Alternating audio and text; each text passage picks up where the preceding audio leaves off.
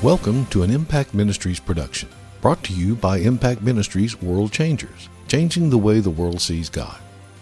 Learn how you can become a world changer today by visiting www.impactministries.com or drjimrichards.com. Now, here's your host, founder of Impact Ministries and developer of Heart Physics, the self-development program that changed thousands of lives around the world, Dr. Jim Richards. Hey, I'm Jim Richards. I want to welcome you to message number 4 in this series, The Coming King. And today we're going to talk about knowing what's coming. Now, this is so crucially important. You know, Jesus said that it was absolutely essential that we count the cost in every situation. If you know what you're going to face, if you know what you're up against, and if you will count the cost and make the decision in advance, the truth is, it is easy to win every battle. It's easy to conquer in every situation because you know what's coming. You have count the cost. You've made the decision. Now, one of the reasons for prophecy, especially end-time prophecies, is this is where we get to know in advance what's coming. And because God so accurately reveals all of these things, then we know we can rely on his word. Sadly, everything that helps us trust God more, religion always seeks to destroy it. And I tell you, religion has made a mess out of prophecy, especially end-time prophecies. So there are hundreds, there's around 2,500 end-time prophecies. There's more prophecies about the time that we live in right now than there is any other time in history. And the real truth is we don't have to be in the dark. And the Apostle Paul talks about that. We are children of the light. We have the light. We have the truth. And we don't have to be taken by surprise by anything.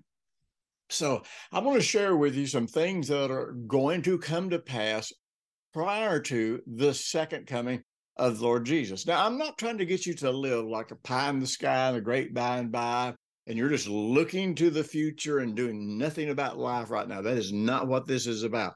This is about giving you peace and confidence as the days get darker and darker, and that you really trust God more. You're more peace with God than you've ever been in any situation, and you can make the time count that we have here on planet Earth.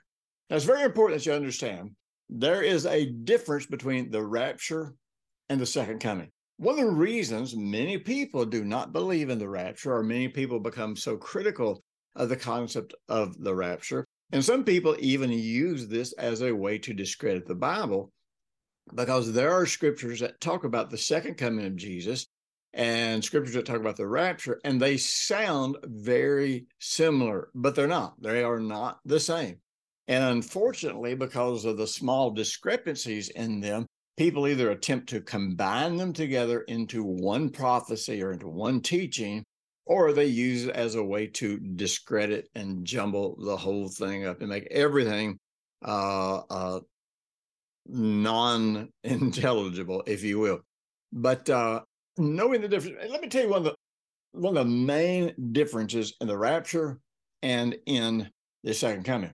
In the rapture, Jesus takes the church, the bride of Christ, out of planet Earth. In the second coming, we come back with him to rule and reign for 1,000 years. And so there's all of these scriptures that sound so contradictory when you start looking at, you'll read scriptures where it talks about him coming like a thief in the night and how difficult it is to know these signs. And you read other scriptures that say that when he comes back, we'll see him. It'll be like lightning, from the east to the west. Everybody will see him. Every eye will look upon him.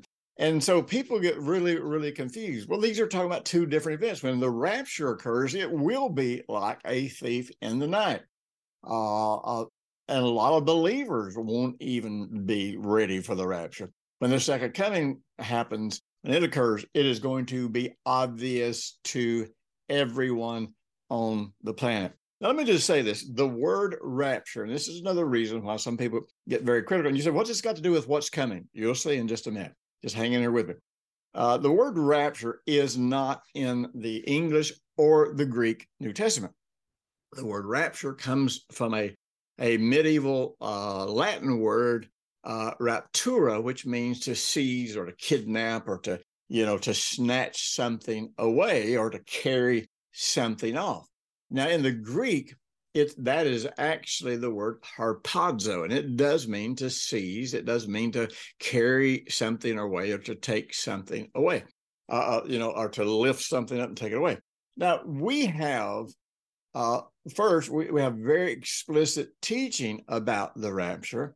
Also, we have types that symbolize the rapture in the Old Testament scripture.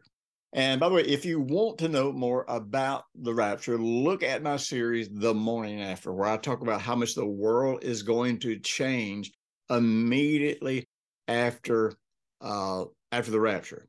Now, again, there are those who belittle the idea of a rapture because of some of these reasons that I have mentioned. I think one of the main reasons people belittle the teaching of the rapture is because, like so many teachings that really are scriptural, people twist the scripture. They try to make the scripture say something that they're not really saying. And so it really takes away from the credibility of the teaching of that subject. For example, in the book of Acts, the question is asked to the church at Ephesus, I think it was, one of the churches. It says, so I think the Apostle Paul, he goes and he says, have you received the Holy Spirit since you believed?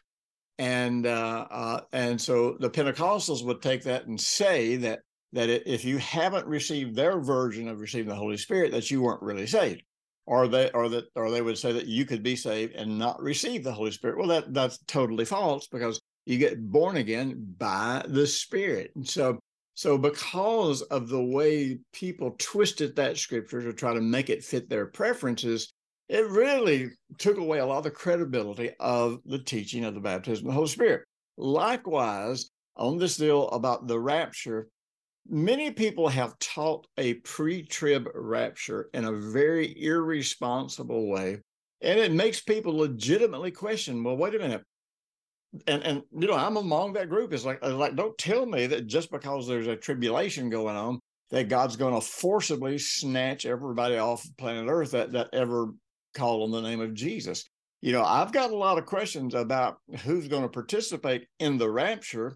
And I don't know that it's going to happen without faith on the part of the individual, because every type in the Old Testament we have about a rapture, there had to be faith on the part of the individual that was going to participate in it.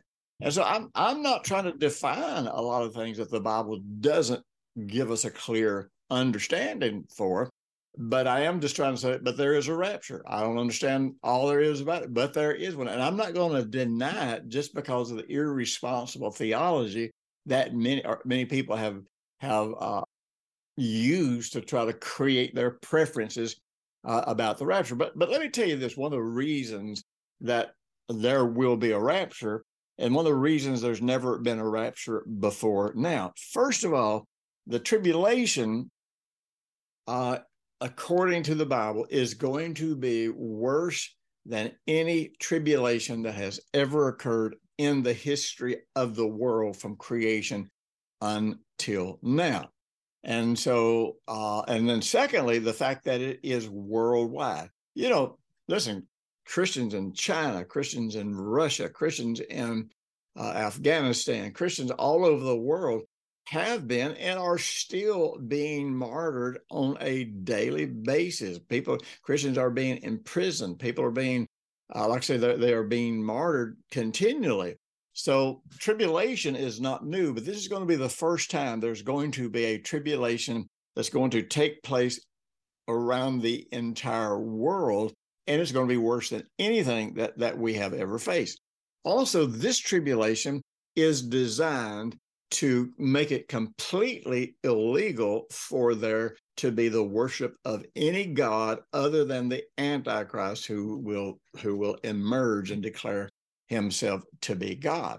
And so, like the time of the Nephilim, when there was the flood, the salvation of the world hung in the balance, and that's why there had to be a flood.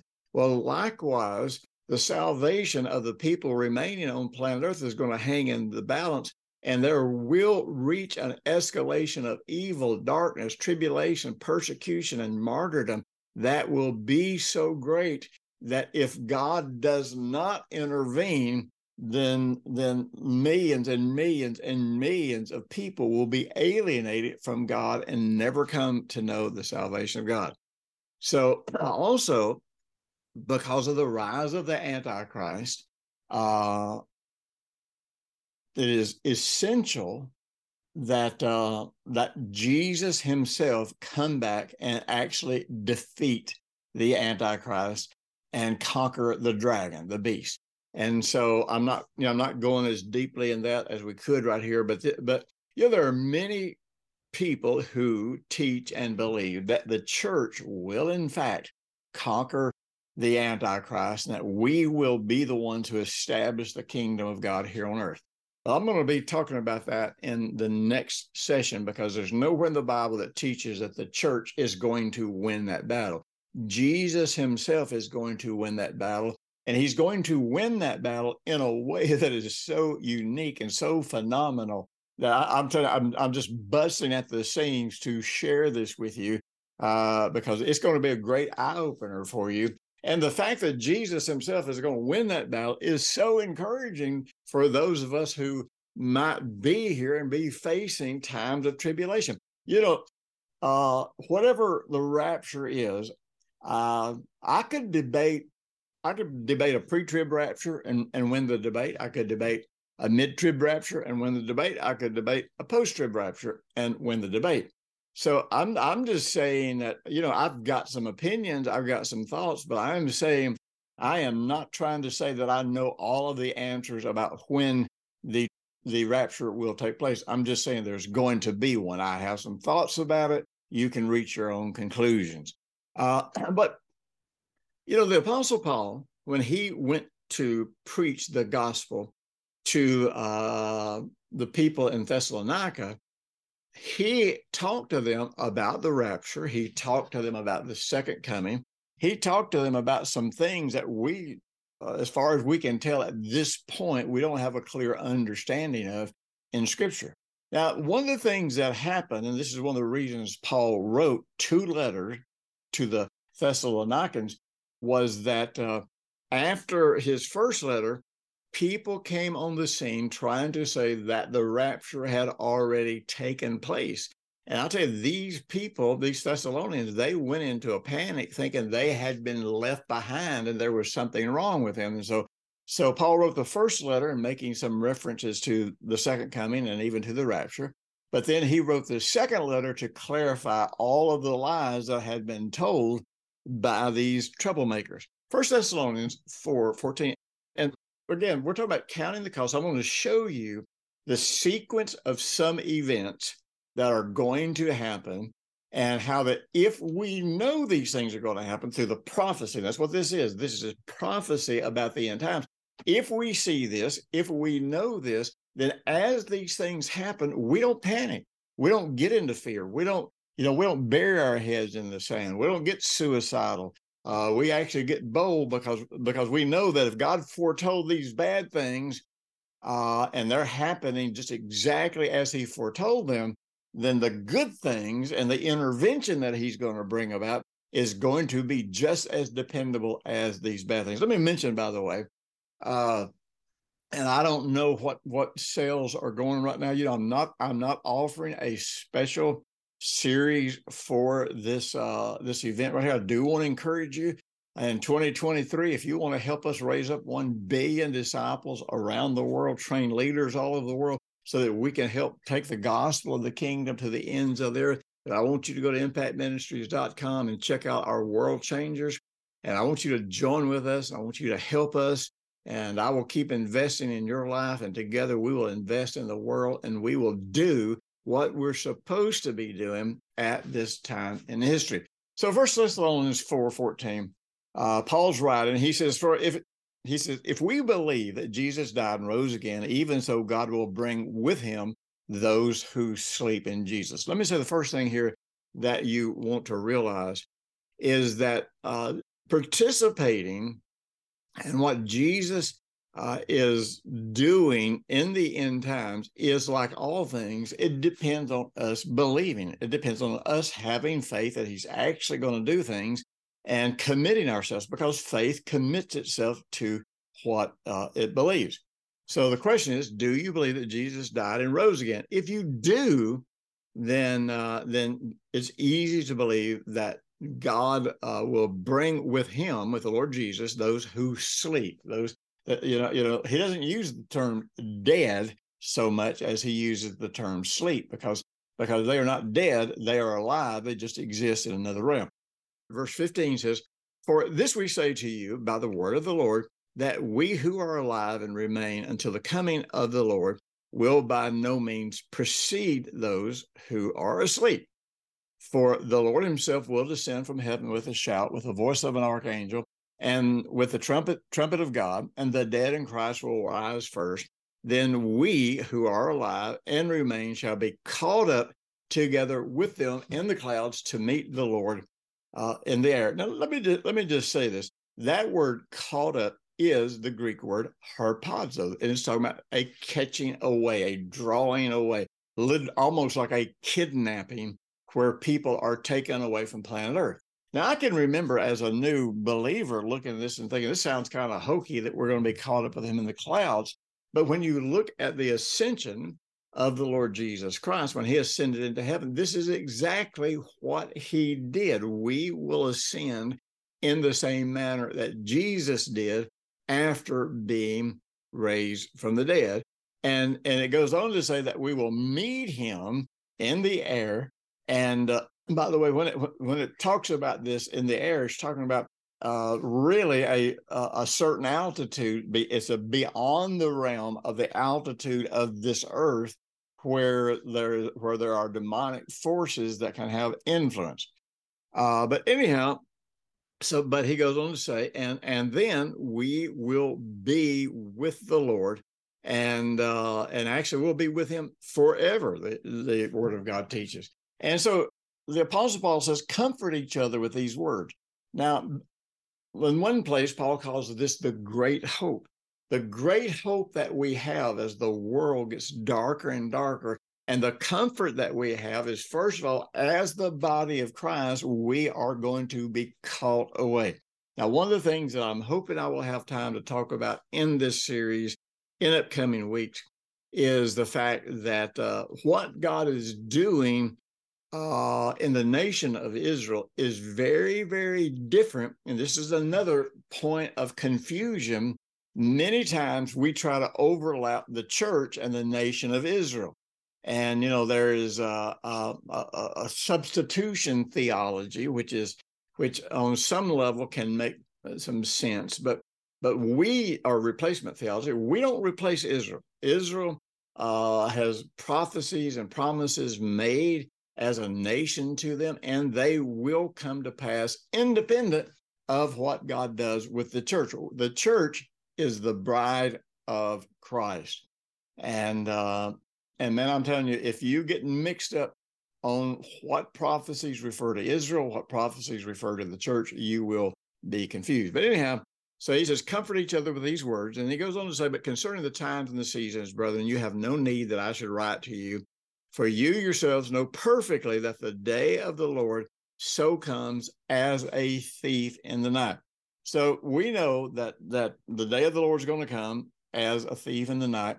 And we're talking about the time when the bride of Christ is caught up, snatched up, and meets him in the air. And presumably we meet him in the air and we get to partake of the wedding feast of the Lamb. And again, there's a lot of things that I don't think we can be 100% clear on the exact sequence, but we can know that these things are going to happen.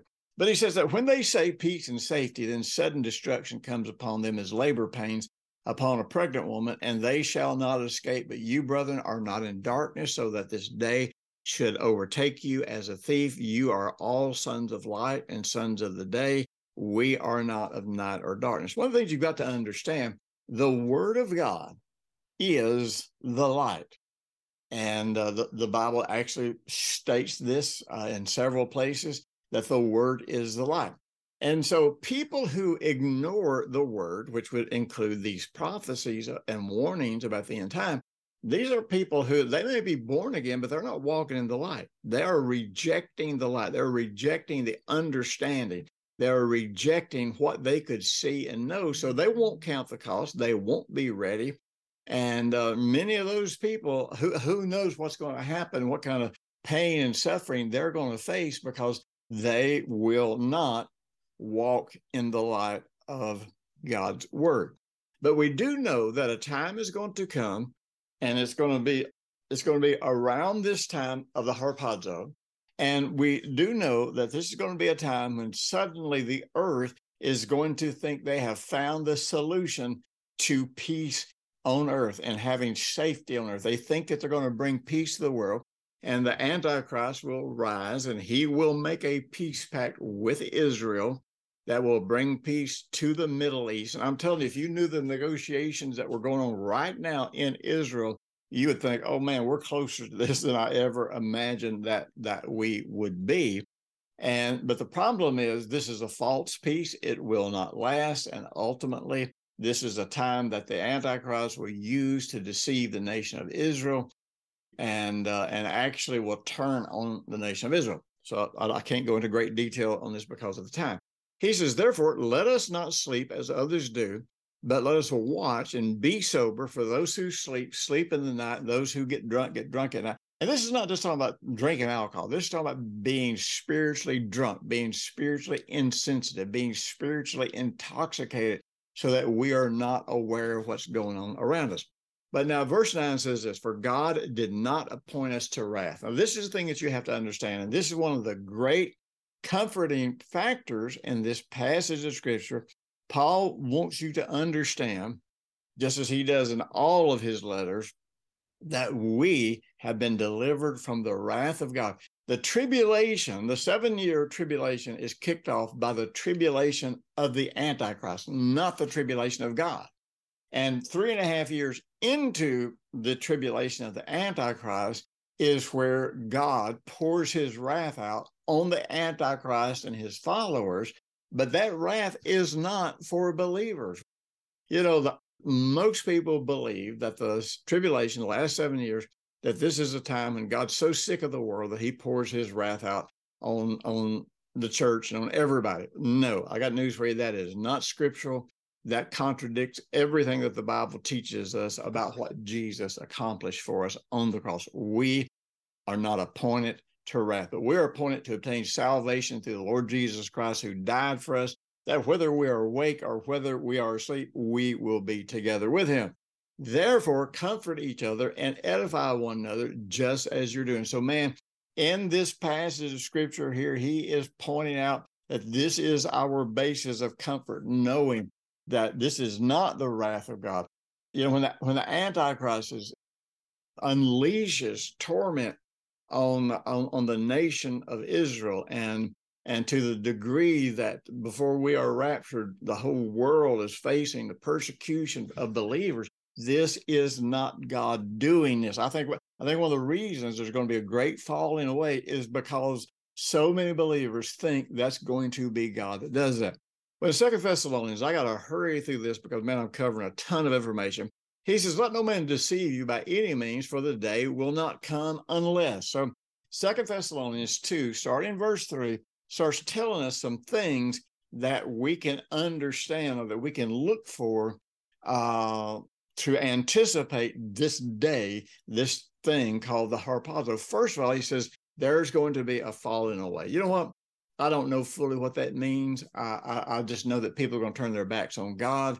I believe this is going to happen with believers. It's going to be happening with unbelievers. And this is going to turn the whole world in looking for a savior. And this will cause them to turn to the man of sin, the son of perdition, the one that we call the Antichrist. And in verses 3 and 4, it goes on to say that he will oppose and exalt himself above all that is called God or that is worship. So we know that one of the things that has to happen, there has to be a falling away. we know that the man of sin has to be revealed. Is he going to be revealed through the 7-year peace treaty that he makes with Israel?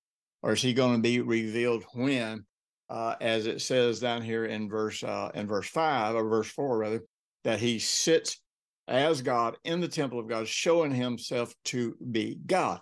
And so we know that he'll make this 7-year peace treaty, and 3.5 years into the peace treaty, he will break the treaty, and he will sit on the throne in the temple and declare himself to be God. Well, this means that the temple will have to be rebuilt in order for him to do this. And then it says that the next thing, it says in verse 5, says, do you remember that when I was with you, I told you these things, and now you know what is restraining that he may be revealed in his own time. For the mystery of lawlessness is already at work. Only he who now restrains will do so until he is taken out of the way. So there is something right at this point that is still restraining the rise of the Antichrist to full power. But somehow, whatever that is, and I have a lot of different ideas, most people would say it's the Holy Spirit. I'm not going to comment on that, but I am just saying right now, the only reason the Antichrist has not been risen to full power to unleash all of his persecution on the earth is because there is something that is restraining him. So we have the Antichrist being revealed. We know it's going to happen through a peace pact. We know that there's going to be a great falling away.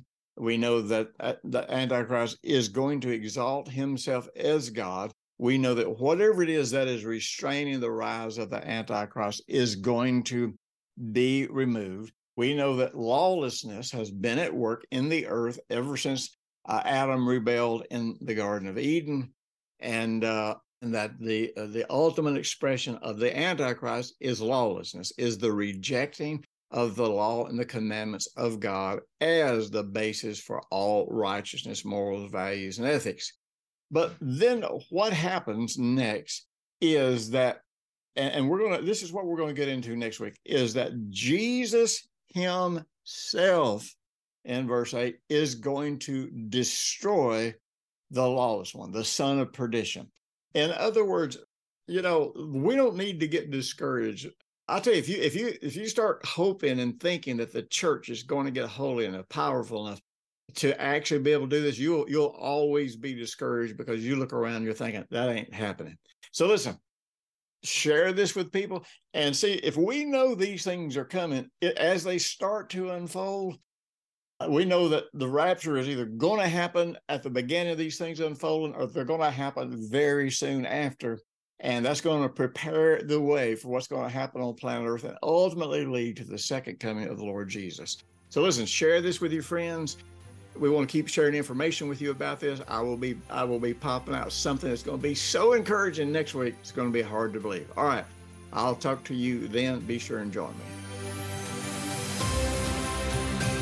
Thanks for listening to the weekly Impact Ministries World Changers podcast with Dr. Jim Richards. If you like what you've just heard, we encourage you to share our web address, www.impactministries.com or drjimrichards.com, with friends and colleagues.